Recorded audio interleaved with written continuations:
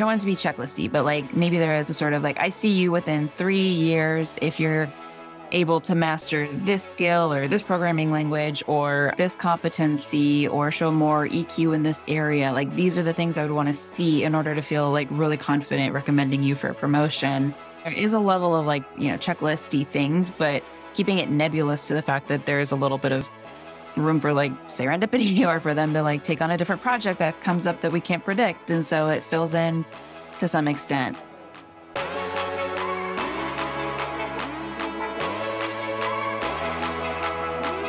I'm Ben Grenell, part of the early startup team here at Levels. We're building tech that helps people to understand their metabolic health, and this is your front row seat to everything we do. This is a whole new level.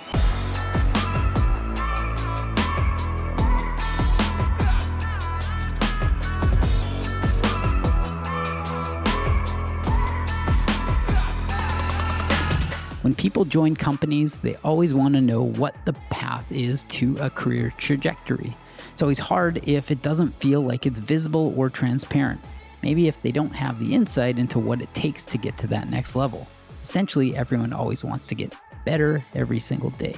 And so Nicole Miller, head of People Ops, she sat down with Sam Korkos, co-founder and CEO of Levels, and the two of them discussed what it takes to have a very visible or very transparent way of creating levels within the org. What do people need to do to get to that next level? What are some of the skill sets that they need to have, and how can they think about the different criteria?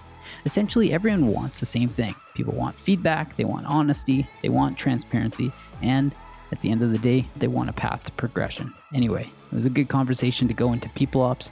Here's one on culture.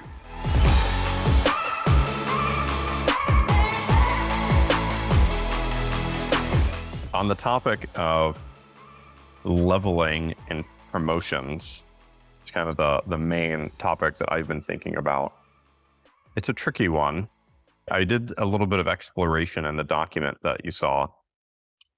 There's definitely a tension, and I'm pretty sure this is another one of those things where there are no good answers. There's only knowing what trade-offs you're making and then being okay with them. I ended up reading a bunch of articles. Some of them were actually quite popular articles about people railing against promo culture. Google's sort of the quintessential example where people who work there complain about how much of the culture is just about getting that next promotion. Mm-hmm. And it's not really about providing value to people. It's just about the internal politics. But what's interesting is that when I hear or read about what some of these people propose to solve promo culture, they're basically proposing an adjustment in human nature. It's like people just shouldn't want that, and they shouldn't want more money, and they should just be happy with their role and not want to be promoted. It's like, well, that's probably a losing proposition if that's your starting point. So I wonder, I think it's reasonable for people to want more money. It's reasonable for people to want to see progress. Mm-hmm. If you make the progression too, if you make it too rigid or you make it too goals based, then I think this is one of those categories that inevitably runs into Goodhart's law, where if you try to quantify it too much, you're going to have people who maximize those metrics, but totally miss the point of the entire role. And I assume that there is a way to align promotions with positive outcomes, but I struggle somewhat to figure out how to do that in a first principles way, rather than just like an amalgamation of arbitrary criteria that I think are important. So I don't know. Those are just some of my top level thoughts. I don't know what your experience has been. Yeah, I'll give some background because I saw at Buffer, we started out with a very general, like universal framework. And then it got very detailed and very specific based on each department. And for example, our customer support team, like they had a framework that was very granular. It was so specific of like, you have to complete 35 tickets in 1 week, or very specific amount for each level. And then we also broke it out with steps. So there were like 6 or 7 levels and then 5 or 6 steps in between. And so, normally you would get like 2 steps as a promotion, but that was like $4,000 or $5,000 a year, which is like very small. And it was very tricky in some way. And we did have that really like dense promo culture where every time someone got a step increase, we announced it, and we eventually stopped doing that. And we did levels like announcements, but then we even got away from that because titles were all misaligned, and it was very strange. It was almost more work to keep up on that than it was to actually review promotion documents. It was just very different. And what we also saw were a lot of people getting so fixated on the exact step they needed to do just to get to the next step that, again, they totally missed what the company actually needed. And then when the company was responding to slower growth, or if we had a lot of departures and so people had to fill in different things, our frameworks became instantly out of date and instantly wrong. And then when we updated our frameworks, we got a lot of complaints and frustrations around people feeling like we were moving the goalposts for them to get a promotion. And the idea for me, and something that I'm very sensitive to, is the idea of moving the goalposts, because I think that really makes people feel like they don't have control over it. And yet there also should be a healthy amount of, no, you don't really have control over it, because it has to relate to business goals and business progress. And so there needs to be that sort of very blatant paradox of, we'll give you some guidelines, but at the same time, a lot of this is even outside our control. And so that's my inherent frustration around really concrete levels. And so I generally I loved the fact that we have 6 here, or I think 7 might be max in general. And I don't think that it might be, or I do think it might be worth looking at steps in between, or 1 step in between, a half step, so that there's a little bit of progress, and then some flexibility with saying you're level 3.5, but the next step would be a 4 with this sort of time and general concept. So maybe it's a little bit of a change in that direction, but I don't want to, I think anything further, I've seen become very checklisty and just tick the box, and that can just, I think that it gamifies it in a bad way. Then people tend to become obsessive about it, and I think that having it more opaque is good for the individual. It's harder for managers, and so then the burden goes back to managers and arming them maybe with the knowledge and the confidence to know and to rate people without that checklist. So yeah, those are my kind of there's a lot there, but I think it's definitely ripe for at least clarifying and maybe adding in that 1 extra step. I know Wei said that the 3 and 4 is a big gap, and so perhaps there's something in that respect, or maybe a half step, but I would just suggest really small changes right now, and then seeing if we can't, see where that takes it. Yeah. The background of how we ended up with the system that we have, which is, it was originally just 5 levels, and then we had a theoretical 6th level, but we didn't have anybody that really met what we had for the criteria there. And then as the company grew, once we hit about 50 people, it became pretty clear that we actually do have a 6th level and people do match that. And so we move people into that capacity. The way that we ended up here, and I think there's some truth to it. This was largely Andrew's idea. His idea was that you want to make sure that promotions between the levels are sufficiently large that there's no ambiguity between the two. It really prevents the people automatically getting promoted. Yeah. And there are examples that I can think of within our company where somebody thinks that they should get a promotion, and we look at the criteria and it's they're on track for it, but they're not there yet. Yeah. And it's kind of obvious. Maybe they don't see it, but it's kind of obvious from the outside. Yeah. And the reason is that because the jump is so large, it's pretty easy to see the difference. Now, the challenge is that I had a really good conversation with somebody who was early at what is now a very large tech company. One of the things that he said, he regrets not giving people a clear understanding of what a career path looks like at this company. And they lost most of their best engineers from the early days because they felt like they just hit a ceiling. And he didn't think that they did because he knew behind the scenes what actually happens, but there was no clarity. And so he said, if he could go back in time to when they were 50 people, he would have made it really explicit what the career path is and how people get to each level and approximately how long that takes, making sure people know what the trajectory is. So I took some notes in the document with some like theoretical ideas, maybe working backwards from human behavior is how often do people need a feedback loop of like, yes, I'm on track to the next thing. And how often should those promotions to the next thing happen? And like, it often is kind of an arbitrary thing. Like years of experience is a very rough proxy for people's actual abilities. So I don't want to index too heavily on that, but maybe if we just say like, if on average, a level 3 has 5 years and on average, a level 4 has 8 years of experience, then we can say on average, it takes 3 years to get from a level 3 to a level 4.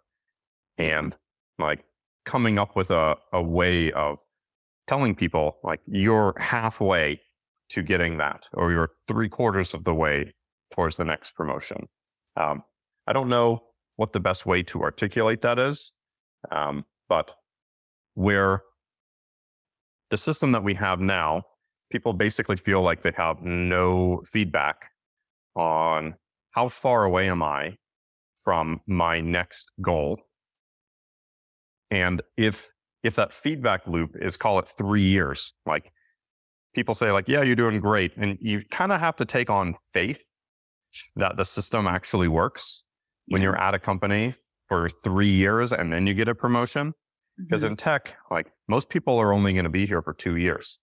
That's the median tenure of people. So I think we should take that as the assumption. And so saying like it takes about 3 years to go from a level 3 to a level 4 is almost the same thing as saying like you're never going to get promoted here. You'll probably leave to get your next promotion. Yeah. So figuring out how to make it really clear in a way that is high trust, of like giving that progress indicator, because it's this is one of those problems where nothing happens. If you have the current levels that we have now, there's nothing. You have like verbal feedback, but nothing actually changes until something very large changes. And that might be like a year after you've left. So that's like the articulation of the problem space. I don't really have a good sense of what the solution should look like.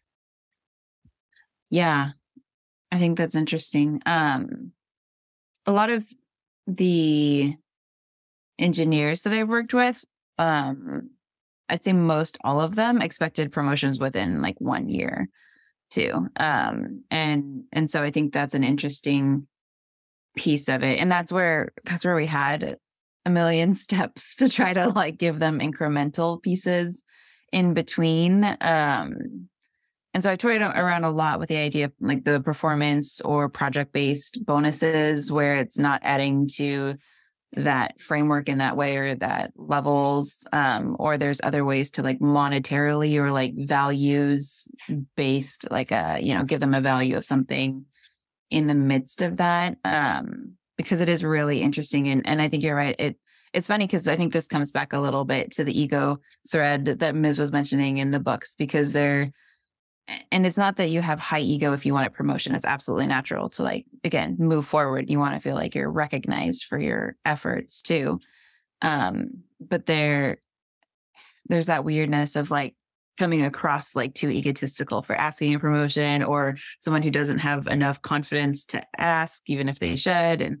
And that's such a tricky thing in and of itself. It's like addressing that or calling that out as another potential piece of it. So should you build a system to where it catches everyone on both sides of it? And yeah, I think that's really interesting.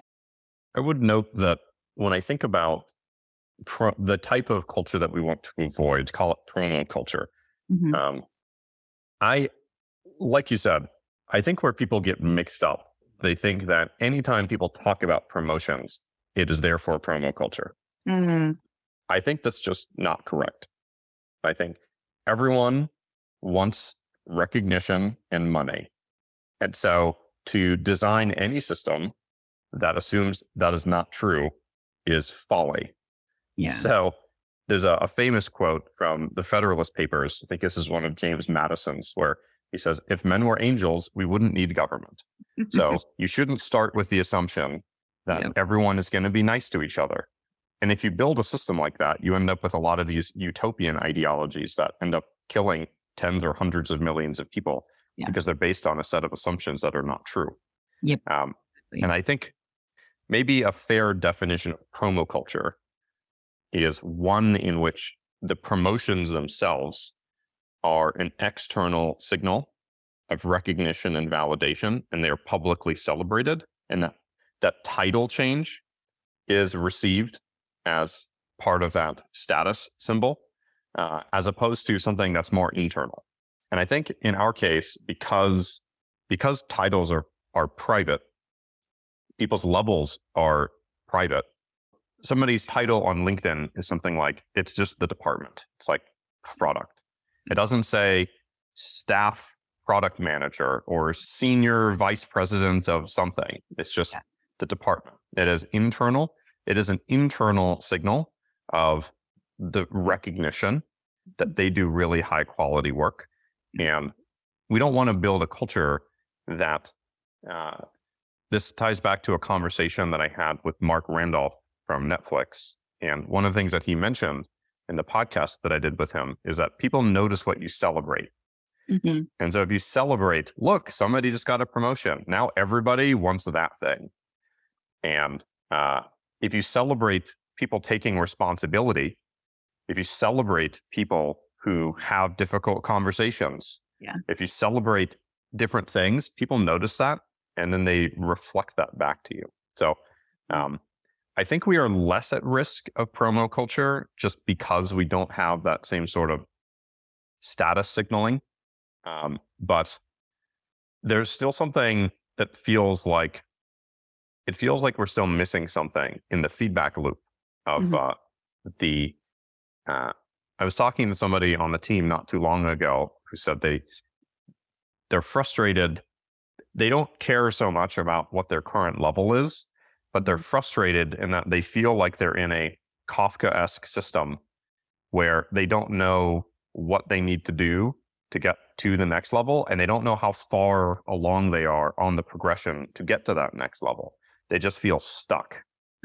And so I think there's a big difference between saying like you're a level 2 and it usually takes 2 years to go from a level 2 to a level 3. We're just throwing out arbitrary numbers.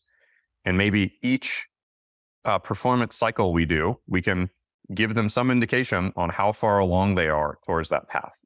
And if those cycles are every 6 months, then that would be something like you're a level 2.5. You're halfway there. It's only been 6 months. You're already halfway there.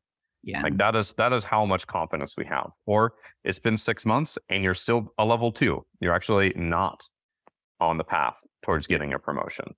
And I don't know if that incremental increase comes with a compensation increase or if it's more of like just a recognition. I'm actually kind of fine with either way, but I think what people are really seeking is recognition that their contributions are valued and that they have a path forward. Is that a fair statement? Yeah, absolutely. I hear this a lot. And one of the things we built into performance reviews was a very explicit, like, this is the level you're at, and this is what you need to do to the next point. I also asked teammates in their self-review during the performance review cycle, what level do you feel like you are at? And it was interesting because those would come in independently. And so the manager would say, I think they're at a level 3. And the person would say, I'm a level 4. And it's like, red alert, alarm, let's talk about this. That sets up your difficult conversation framework right away. So my identity is this and your identity is this. Right. And so I liked that because usually the way it came in, it was independent. The manager wouldn't see that person's response and vice versa until you hit the button or whatever. And so that could be a useful check-in, even, just to have you self-report, like what you feel at or why. And then you can always add in as part of that self-reflection, part of the performance review. And here's why I think that. And it might bring up things that the manager didn't know or wasn't aware of or something too. So we can build in that part of the process. I think what I'm hearing is that there's just some potential extra structure in manager training to get to the point where this is it's easier for managers to communicate because they feel confident in that assessment. And then it's easier for the manager to communicate that to the individual and for the individual to know or where to go to look for that sort of an update. I think at least every 6 months is good, if not quarterly. Some people want it more often, others don't. So there might be a case for managers, maybe for teammates they know need it more often. Maybe they do it on a quarterly basis and maybe others don't. Like, there's some preference I think you can build in there until it gets to a certain scale. But I think that just really having that explicitly stated in some form of documentation that's shared, that's viewable, that can solve a lot of things. And then being able to have PeopleOps go in there and audit it and check and make sure and follow up on those conversations, I think is another follow-up step to that. I think another piece of it is probably helping mediate those instances where someone does feel like they were misleveled or that, that they really just aren't seeing eye to eye with the manager in that sense. But yeah, I think there's some definite pieces we could add into the existing performance rating system too.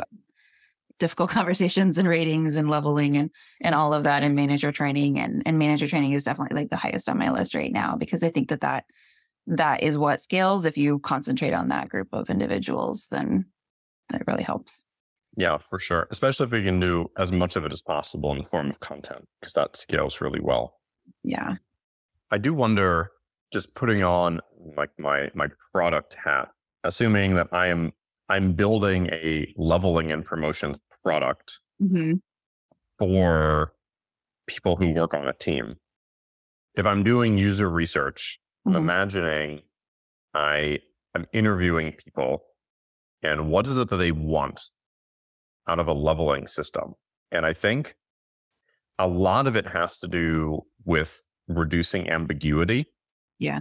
I think this ties back to the earlier comment I made about knowing what the career trajectory is and not feeling stuck and not feeling like you don't know how to get to wherever it is you want to go. I imagine some people are probably perfectly comfortable in their roles and are not seeking to get a promotion. And that's totally okay. But I think for people who are more ambitious, that's totally reasonable. Ambition is not something that is bad. Yeah. And getting promotion is not something that's bad. I would love for people to meet the criteria that allows me to give them a promotion. Yeah. If people continue to deliver, I want to give people more money and responsibility. That would be amazing. So there's no misalignment there. I think the misalignment is only when somebody has a set of expectations that are either unrealistic or not based in reality. And like you said, surfacing those is a big part of manager training. It's like if somebody says, I think that I'm performing at a level X, but they're actually something an X minus N. And I wonder how much of that is also could be handled by some sort of incrementality, which is like somebody who's a level 2 saying that I think that I'm let's assume we do that, we split it into quarters. So like I think I'm a level 2.75, meaning they think that they're pretty close to getting a promotion because they've been delivering consistently what is expected of a level 3 for some time. And their manager says like, no, you're a level 2.0. Like perfectly happy to have you here as a level 2, but you're still quite a ways off from getting that promotion. So I know, I don't know if you talked to Ms. about this at all, but at Uber, they had a rating system that was, on the one hand, it was like I forget exactly what mechanism they use, but imagine like you have a 1 to 5 scale on performance. So you're like a 5 on performance and like a letter scale for your trajectory at the company and your growth. So like you might be a 5C, which would mean you're performing really well and you're probably going to stay in this role because a C is like pretty good. C's in the middle. Or like you're a 5A. 5A means you're performing super well. You're growing really fast. We'd love to give you more scope and you're likely going to get promoted to something. There's some nugget of wisdom in that sort of a system because it gives people a sense of trajectory, but it's kind of, when I think about it from the recipient of something like that, it still feels kind of ambiguous in as much as it doesn't give me any sort of timeline towards when I'm actually going to get promoted. I imagine a lot of the times it's best to think about the ideal system. And I think the ideal system is like a video game XP bar. You have all of the levels. They're all right there. It's like, oh, I just collected 3 XP on that thing. And it's like, oh, I'm 60% of the way there. I know that in order to get to 100%, I've got to complete these 2 quests and I need to kill a couple more monsters. And then I get to level 28 or whatever it is. I think that's the ideal scenario. There's no ambiguity. It's really easy to understand. There's no misalignment because it's like in real time, right in front of your face. I don't think it's possible to have something like that in a work context, but I do think working backwards from that as the ideal system with almost no ambiguity, how do we get something that's closer to that and how it allows people to recognize where they are and where they're going? Yeah. I think if we're able to break out the levels and put some general guidelines in around the years or like time that it would look like, and maybe it's time plus these certain competencies, like we want to see like absolute, like, like really solid competency and leadership before you're at a level 5 or 6. Like we need to know like your leadership in the space externally or your leadership within the company around these things and sort of where that works. That could maybe potentially give managers more guidelines to be that explicit within performance review check-ins. And I always think performance reviews should not just be about performance, but they should also be career check-ins. Like, do you even want to be here in 5 years? How can I help you like go somewhere else within 5 years? Because that's also a reality in a lot of cases too. And that's not something you want to penalize in any way. So, even knowing that I think is totally good. So if you got that performance review and career check-in, and then maybe there's that like path forward or a really clear menu of I don't want it to be checklisty, but like maybe there is a sort of like, I see you within 3 years if you're able to master this skill or this programming language or this competency or show more EQ in this area. Like these are the things I would want to see in order to feel like really confident recommending you for a promotion. And then there is a level of like check-in or, checklisty things, but keeping it nebulous to the fact that there's a little bit of room for like serendipity or for them to like take on a different project that comes up that we can't predict. And so it fills in to some extent. That's something I think we could probably give guidance around. And again, train the manager so that they feel confident in it. And then when we get cases of promotions coming up and then it does meet that, seeing that through and having that communication and following through and really, being able to live up to what that pathway looked like from the manager promising it to the person delivering on it. I think there's probably a way to do that. And the competencies even talking about like the nebulous culture things of like, well, you're actually like attending and living out these levels of values and you're doing podcasts and like there's things like that could even be worked in, and again, it has to be genuine. It can't just be, I did it to do it. So there's always that. I often come back to narrative as a really good way of solving these kinds of problems. It takes a lot more work on our end. It's a lot easier for people to model something than it is for us to come up with a checklist. So I included some examples in the doc. One of the things that I really appreciate, and it'll be different in different roles. So like in engineering in particular, but this definitely applies to product, definitely applies to design.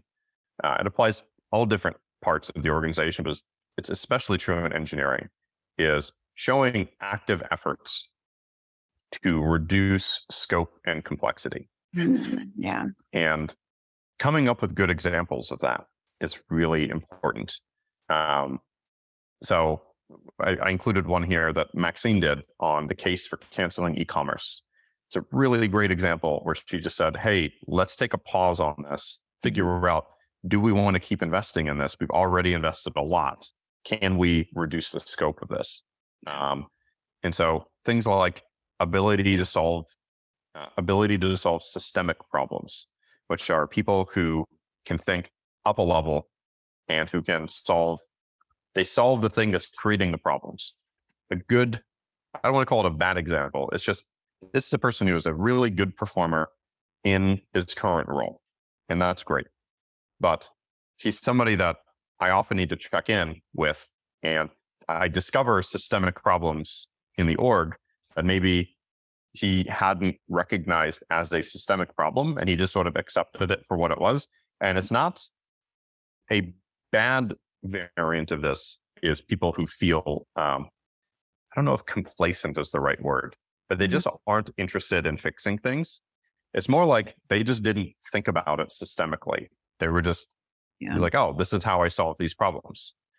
And so this is somebody who is performing perfectly well in their current role. But if they wanted to move to the next level, we would need some evidence that they know how to solve systemic problems. They can think, they can see around corners. They can solve things one level beyond what they're currently operating on.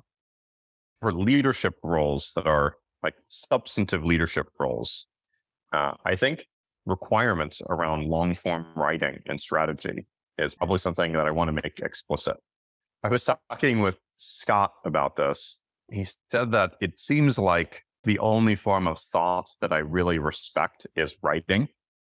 And I thought, yeah, that's probably right. And even though it might just be a personal preference, I do actually think there is something to long form writing as a form of thought. But even if it's just a personal preference, it turns out like that is a reality. And so maybe we should just make that explicit, that people who will be in substantive leadership roles need to write. That is something that is important. So coming up with these sorts of things and things like conflict resolution, people who do a really good job of managing conflicts between others, people who solve problems rather than create problems. There's so many of these kinds of things, and we can come up with good narratives for each of them. Like the podcast that Casey did with Jackie is a really good case study. I don't know if you've seen that one, but I haven't seen that one yet. I will look it up though, for sure. Yeah. Casey and Jackie did a podcast on giving direct feedback. Casey was getting frustrated with some of the performance of Jackie, and Jackie just didn't realize this was even a problem. And Casey gave her some very direct feedback and totally changed their relationship. And now they work super well together. And this actually is very similar to what Cosimo was saying around like, don't assume that people know that something's wrong. Yeah. You just have to tell them. So Yeah. there's so many of these things. And I think coming up with narratives and stories is a much better way of showing people what good looks like, rather than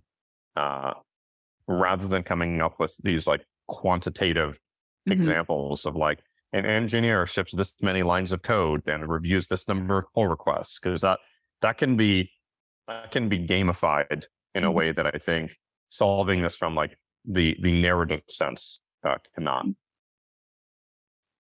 I like that. I think that the narrative examples also gives a version of predictability without making it prescriptive. Yeah, exactly. Because that is something you want, something that's somewhat subjective, so that you don't introduce a lot of like personal bias where only the really present people or the really loud individual that's very good at promoting themselves gets recognized, and then the more quiet personalities don't. And that goes back to manager training too, of like making sure that you're thoroughly recognizing and looking through all the contributions. But I love the idea, because I just don't like the very prescriptive 17 things to prove your worth. Because I think that you want people to be way more creative than any list that some 1 or even 10 people could come up with.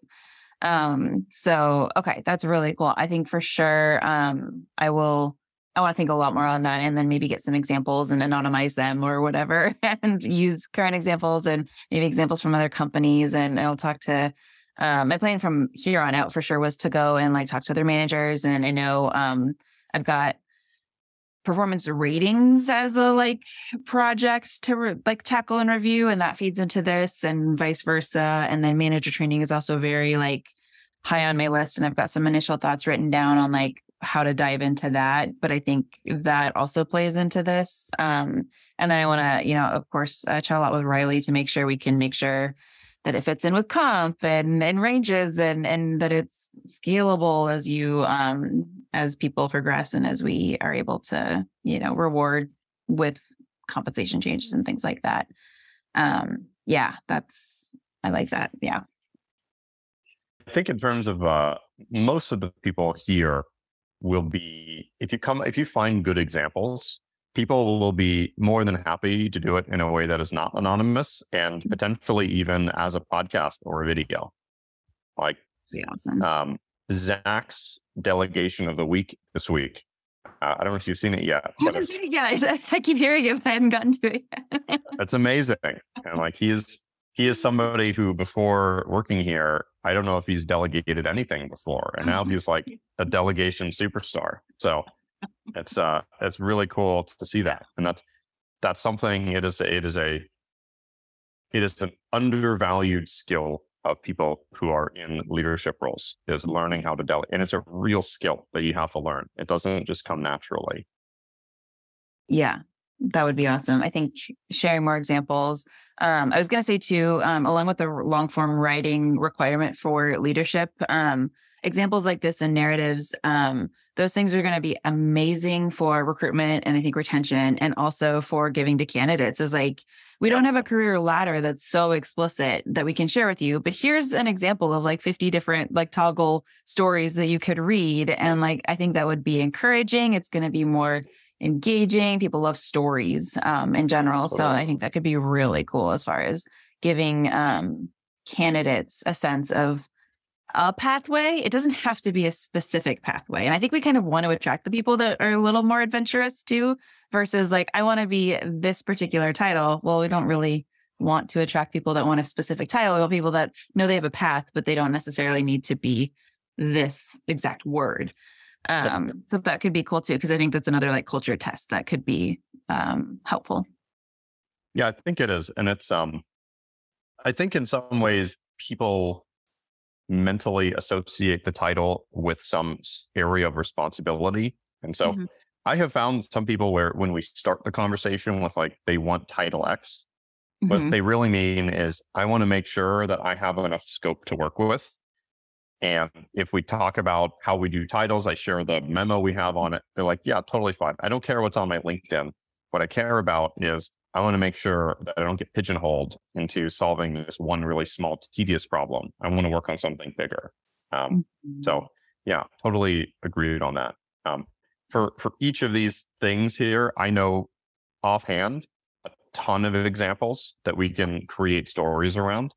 I'm sure every person you ask at the company can come up with a story of somebody else that they've seen who's really done a great job with this. So I wanted to do a little project around a side project. Maybe I loved the question from the culture survey about who exemplifies the values most and how. Oh yeah. Like, would be such a fun like narrative and like adding that to the culture handbook, because again, it's sometimes hard to understand how to live out what it means to truly assume the best in others or positive intent, and a story around that or an example, or the Casey and Jackie example, like that shows so much more. And I mean, even when talking about the book Difficult Conversations, we talked about Michael and Jack or Michael and John, the concepts. And so it's like this, you know, there's something to it. So yeah, I love that. Yeah, definitely. Yeah, I think one of the things that I would also think about from your perspective is I imagine increasingly a big part of your role is going to be pulling these stories, because we did talk about this a little bit in the conversation we had earlier around how do you celebrate people who do a really good job of having difficult conversations, doing the hard things that people don't want to talk about, doing the really uncomfortable thing. And figuring out a way of getting those people to do a podcast. Like when Casey told me about this conversation with Jackie and how great it was, I said, you've got to do a podcast, like really trying to get those stories more out into the open. And that might involve bringing in Haney and finding a contract writer. We used to do these everyone on content pieces, which we just still do occasionally, but that Ben did this with Campbell Barron, who's a YouTube content creator, where you probably saw that video series where he interviewed a bunch of people on the Levels team to talk about Levels culture. And that was super cool. And so finding ways of just extending that capability and getting these narratives out there, I think is going to be really important, because that makes it memorable and it can make it clearer. Like one person comes to mind who is a really high performer in so many things, but on one of these criteria that I mentioned is like a 1 out of 5. Mm-hmm. And I think seeing this is what good looks like will cause this person to go like, oh, wow, I don't do any of that. Yeah. And that might be a moment of like, oh, maybe this is, I think with a lot of these things, having that narrative also gives you a path forward. And if they're not anonymized and they are real people, this person can say like, oh, the person who wrote this thing, the person who is a good example of this is Ms. Maybe I'm going to talk to Ms. Like, hey, how do you get better at that skill? What's the path forward here? I love that. Or how do I time manage to make those things happen? Yeah, totally. Like productivity sharing and all of that. That's so great. Yeah. Okay. That's really cool. And all of this is such great, like onboarding content and external content and all of that too, because I mean, I think it really is true that like, just from what I've seen, like some of the recent hires have been such strong, like culture values alignment, just from what I've seen. And like, I mean, it's just, but like, you know, it's just incredible to see. And I think that can get stronger the more content you have out there and the more explicit you are about those things. So. Yeah. Preferential attachment is an incredibly powerful force. Yes. I think Ian mentioned this on the podcast that he did with us on his path to joining a company was, I think he mentioned he listened to a podcast or saw a video and his wife said something like, I don't think you know this yet, but you've already joined Levels. Like something about him. He was going to join before he even realized that he joined, because it was just such a clear alignment in his values and how he wanted to approach problem solving that that is a really powerful force. It really is. And it's an amazing thing when you end up with, and we had this at Buffer, we had a lot of very avid fans that were just with us till the end, and people who applied 4 or 5 times and like didn't get a role but applied again and just were so eager, and that is a really special thing. And I mean, it just drives excitement within the company and outside of the company, and it's a very special thing to treasure, and you honor it by continuing to share those stories and keep that community engaged too. So I love that.